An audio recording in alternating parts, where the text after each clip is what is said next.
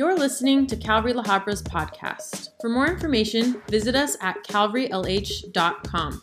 Thanks for listening. Let's turn our Bibles over to Romans 6. And just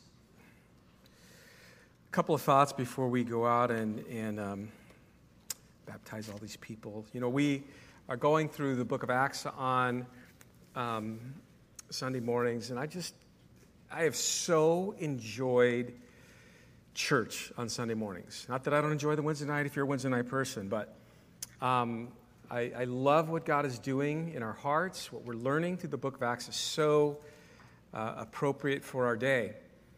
I loved the coming out of chapter 18 and moving into chapter 19, the questions. There was that question that Paul had with some religious guys in the city of Ephesus.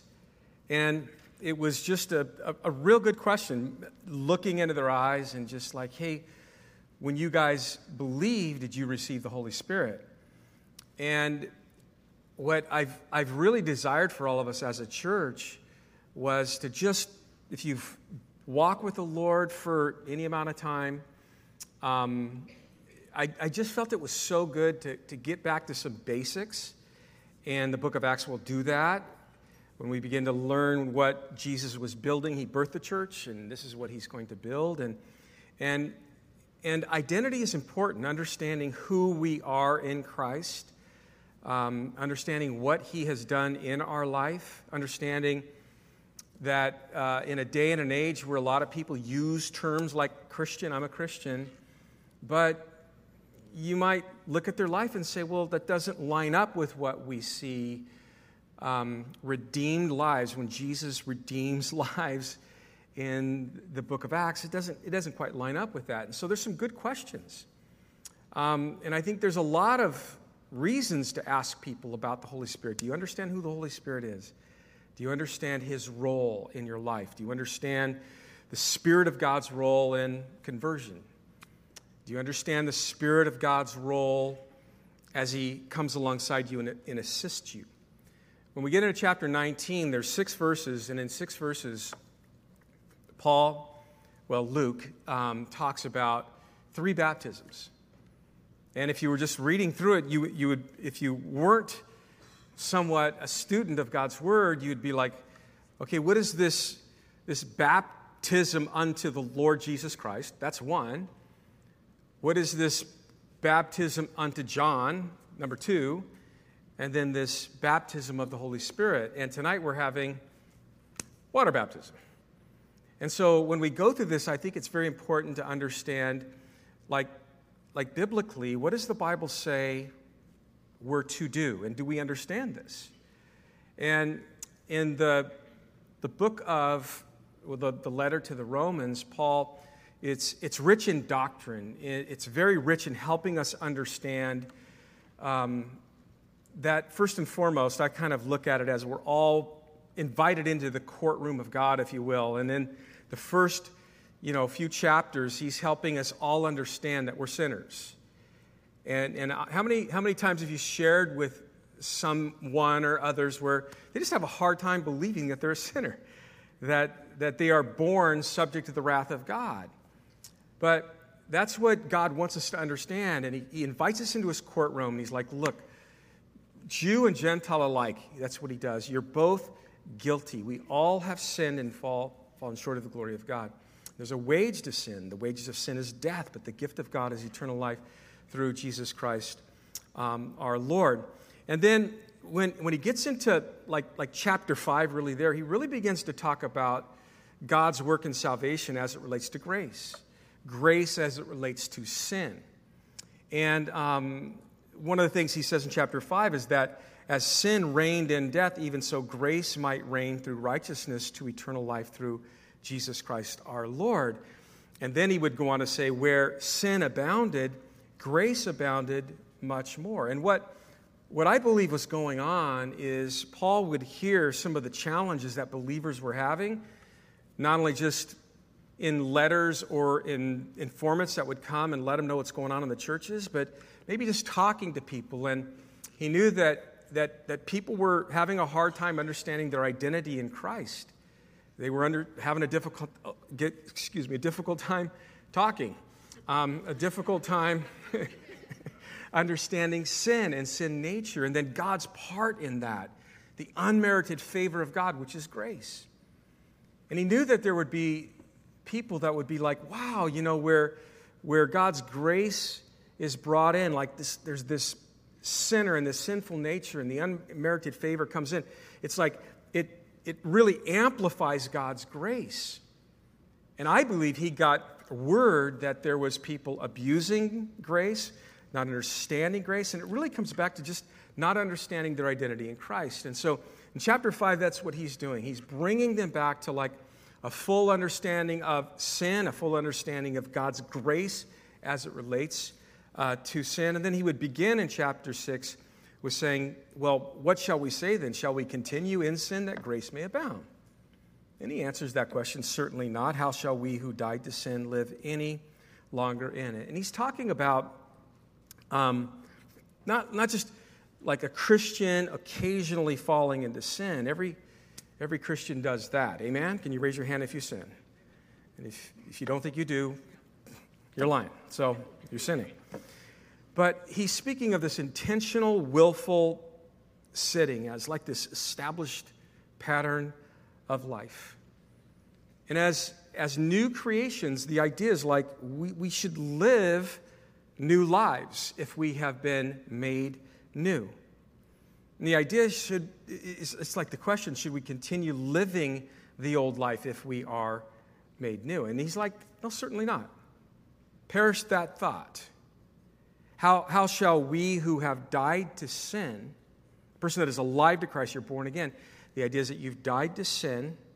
A person who has died to one kind of life cannot still live in that life. That's the idea. Both in the spiritual as well as in the physical realms, death and life are incompatible. And then he's going to go into the next section here, and he's going to talk about, now you guys, now that you're under grace, you need to understand that your life needs to be marked by that and not sin. And in the next few verses, this is important because it's going to tie into water baptism. He really wants us to understand how grace has played out in our life and how that has brought us into a relationship with God through Christ, and that finding your identity in that is like huge. And then the way he would go about this to understand the nature of like our new identity in Christ, he uses the example of water baptism. Oftentimes we'll have water baptisms and we'll just go straight to Romans chapter 6 and we'll read through what we're about to read through, and we're like, he's teaching on water baptism. In a sense, he is. But he's using it as an example. He's using it as an example of this new relationship that we have with Christ and our identity with him. So real quick, we'll just go through this and bring out a couple of things. Verse 3, or do you not know that as many of us as were baptized into Christ Jesus were baptized into his death? Therefore we were buried with him through baptism into death, that just as Christ was raised from the dead by the glory of the Father, even so we also should walk in the newness of life. For if we have been united together in the likeness of his death, certainly we also shall be in the likeness of his resurrection. Now again, the focal point of these verses is it's on our identity in Christ. When he mentions baptism here, he's speaking of a spiritual immersion that has taken place.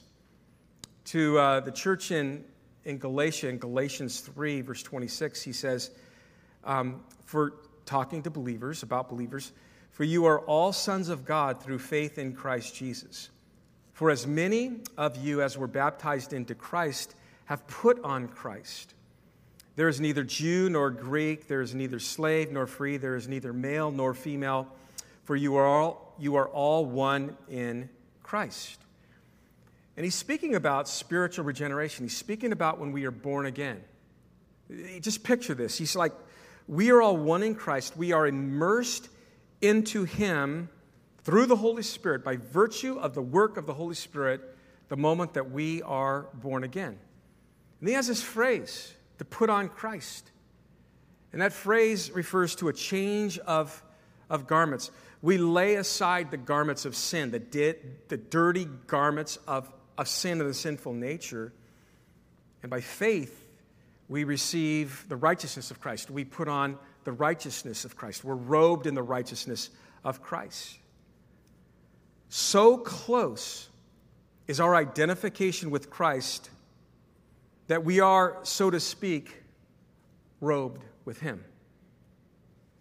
In 1 Corinthians 12:13, Paul puts it this way, for we are all baptized by one Spirit into one body, the body of Christ.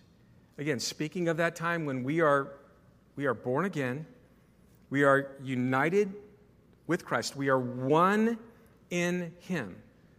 You guys know 2 Corinthians 5:17, if anyone is what? In Christ. We are a new creation. There really couldn't be a more profound identity or union. And then there in Galatians, I think this is important too. As we come together, why do we bring relatives? Why does the body of Christ go when people are getting baptized? Part of that, it's not just the spiritual union, the oneness that we have with Christ when we accept him as our Savior, but it's the oneness that we now have. It's the unity of the body. It's being one with one another. That's why he says in verse 28 there's neither Jew nor Greek, there is neither slave nor free, there is neither male nor female, for you are all one in Christ Jesus. Listen, when little Scotty Joy was born into the world just recently, I was bawling my eyes out. It's not my baby, it's Trevor and Kelsey's baby. Me and Lori and Larry and Blanca, we were bawling our eyes out. She was part of our family. And it's the bond through blood. But you and I in this room, when a person accepts the Lord, we should be moved by that. And then not just the fact that, wow, they've been saved from, or old things have passed away and all things have become new, but we have a new family member. We have a new Scotty Joy, if you know what I mean, just a new child of God in the family of God. And I think the church needs to wake up to this. I think as individuals, we need to wake up a little bit more to our identity in Christ. And I think we need to get a little bit more excited about our identity as the body of Christ. Amen. Really.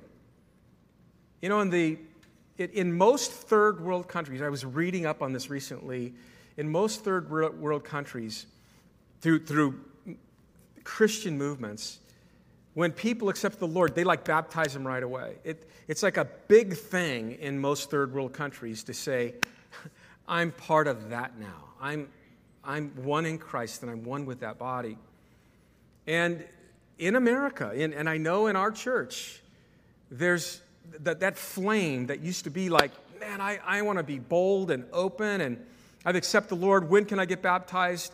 That flame is not as bright, and I would love to see the Lord ignite that in our hearts once again. Again, understanding our identity in Christ and understanding our identity in the body of Christ should bring complete elation. We should be just stoked about that. But baptism bears with it the idea of identification. And it's especially when it's linked to a person's name. Paul used that term in Acts 19 that you are, to people, when these guys were born again, they were baptized in Christ Jesus. In 1 Corinthians 12:2, it tells us that the nation of Israel, referring back to those who followed Moses out of the wilderness, that they were baptized unto Moses.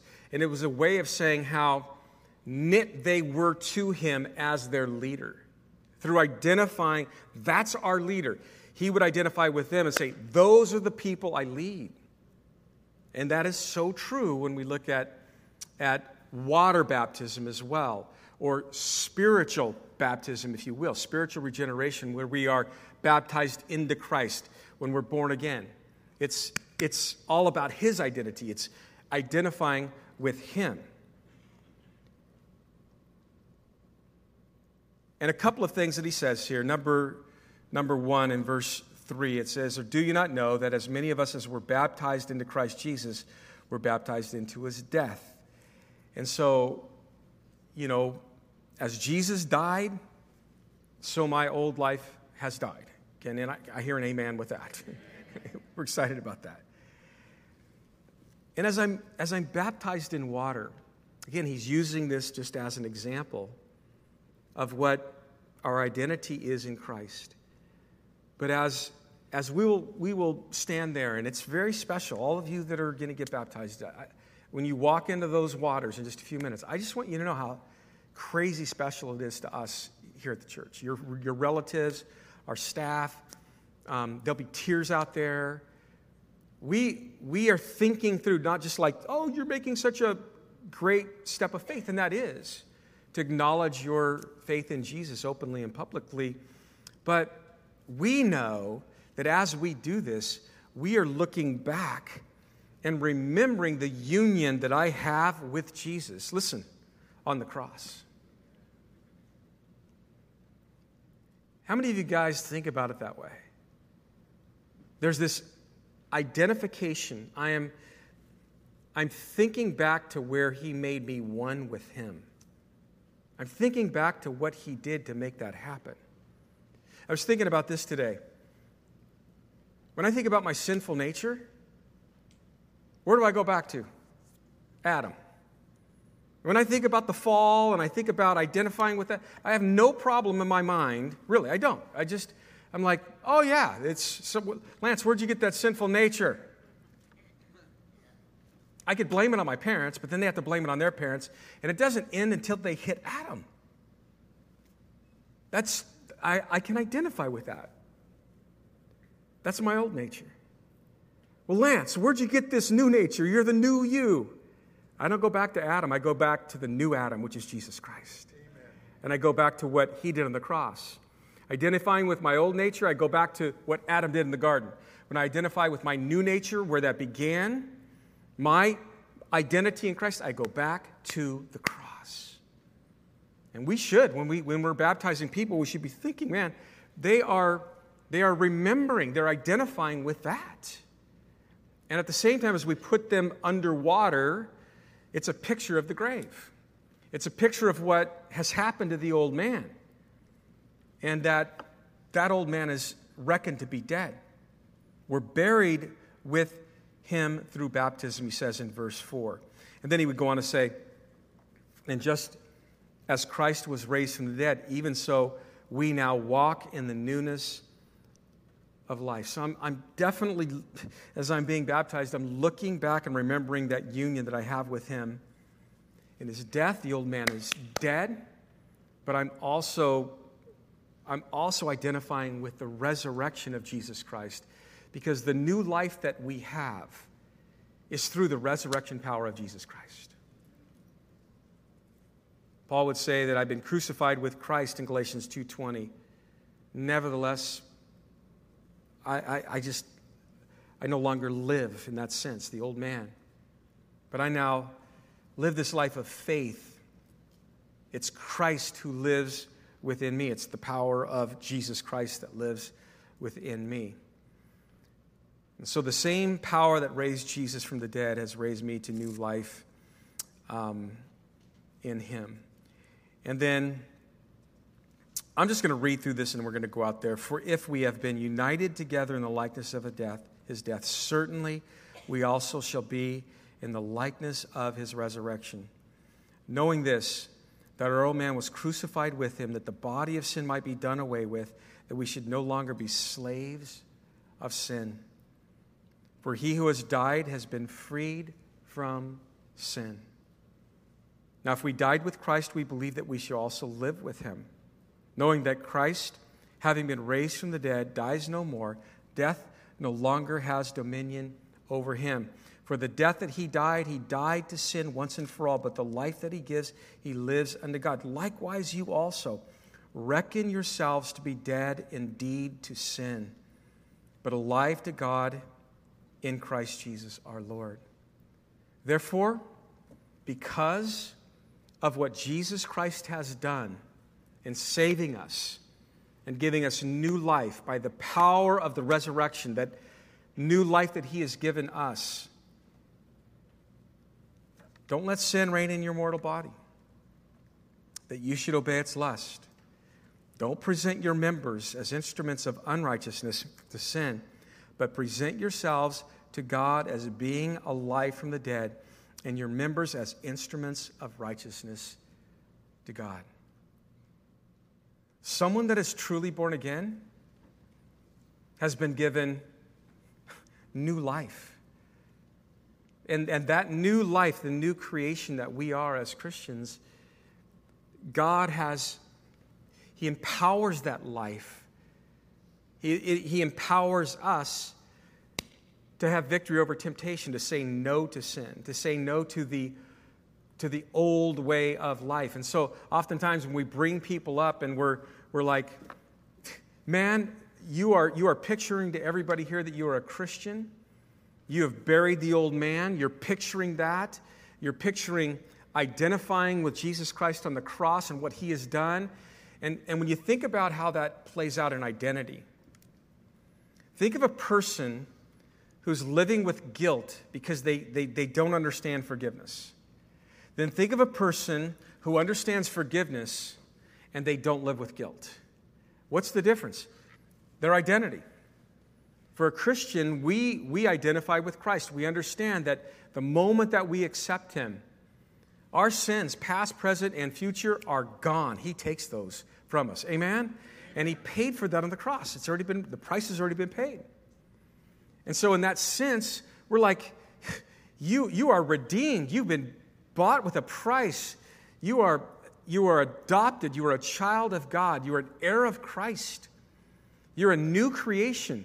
And that's nothing you've done. You simply put your faith in the one who does that. And we're bringing you up and we're picturing to everybody the new life that Jesus Christ has given you. And that's why people should be celebrating. Like, wow, that person's going to heaven.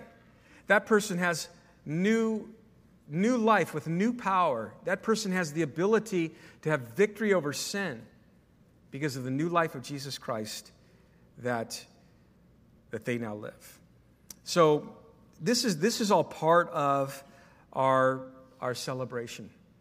We've been robed in the righteousness of Christ. We've been given the Spirit of God. We've been given the power of God that will enable us to walk a victorious life and find victory over sin. We are robed in the righteousness of Christ. And we're just different. We're just a different, peculiar people on this planet. And we're just passing through. Amen? Amen. How many of you are glad we're just passing through, by the way? Whew. So for all of you that are going to be baptized, I know we got some little ones and the parents have had to talk with them and all that.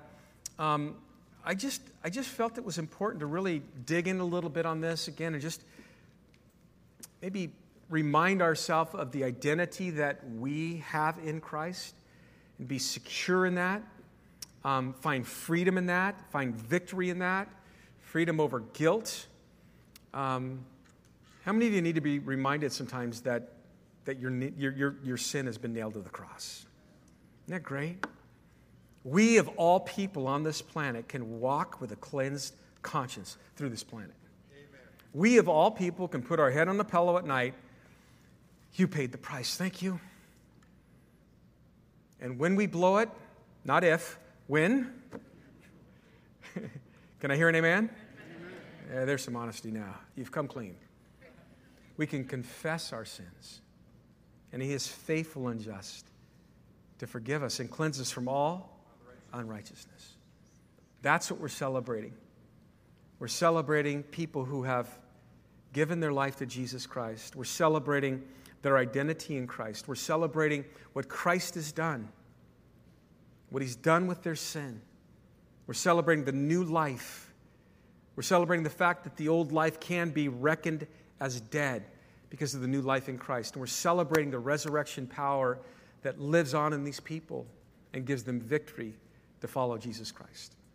So, Lord, we just thank you for your word again. And the book of Romans has just got so many rich doctrinal insights in it. And as we reflect a bit on just this word baptism, we thank you for our baptism into Christ, that we thank you for saving us, and we thank you for the identity that we gain the moment that we are saved. We thank you that we can be baptized with the Holy Spirit as well, that as we can ask you to fill us, you will come upon us, and you'll give us more power to be effective witnesses unto you. We thank you that there are those here in our church that are excited enough about accepting you and making a bold public statement to their loved ones, their friends, and their church that they are yours. We pray that as we go out there, this would be just a blessed time for them, that you'd meet us out there. Holy Spirit, just come upon us out there. And may it be just a joy-filled celebration as we celebrate with these who are making this public statement. May this day, this night, this event just be etched upon their heart and their mind. May their identity in you, Jesus, just hold them. May they be able to look back on this as a benchmark and just say, I'm a child of God. I am blood-bought. I'm redeemed. He has taken my sin. He has given me new life. May they never forget that, Lord. We love you, and we pray this all in Jesus' name. Amen. Amen.